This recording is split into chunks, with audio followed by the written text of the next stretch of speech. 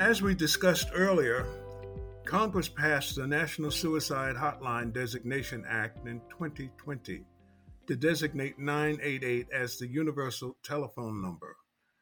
Congress included a provision in their bill that allows states to levy a fee on phone bills to help pay for the 988 system and other services to respond to calls that come into the 988 system.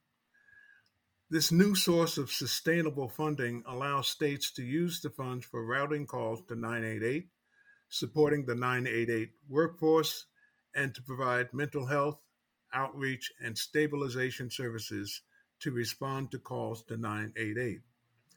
This is very similar to how we fund the 911 system, right, Shannon? Yes. In fact, in 2018, fees for 911 generated $2.6 billion to support that service. A similar investment is needed for mental health and behavioral health crises. But the fee revenue should supplement, not supplant, funding from diverse sources, including federal, state, and local governments. So, Shannon, are states doing this? Are they really doing this? Are they levying a fee on phone bills to help pay for 988? What's the status of those efforts? Currently, 5 states have passed bills that include a 988 fee, and it's projected to result in millions of dollars in annual revenue for those states, while really only costing individuals a few dollars a year. Which states are those?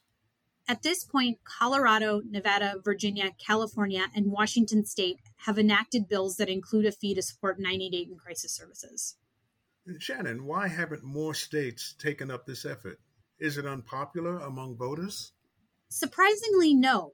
In the last year, NAMI conducted 2 public opinion polls about crisis services in 988.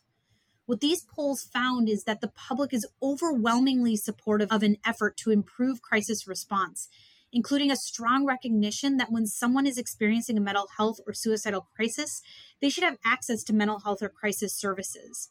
Additionally, over 3/4 of people responding to the polls said they were willing to pay some amount on their monthly phone bill to sustainably fund their crisis system.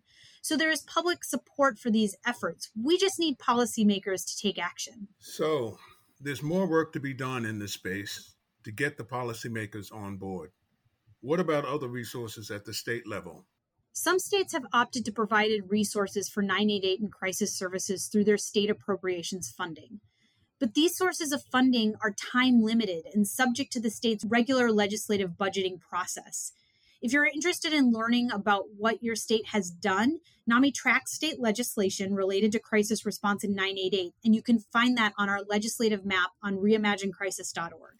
Again, we want to stress here that the success of 988 will rest heavily upon state, territorial, and local leadership in leveraging the resources already available in addition to making new investments. Absolutely.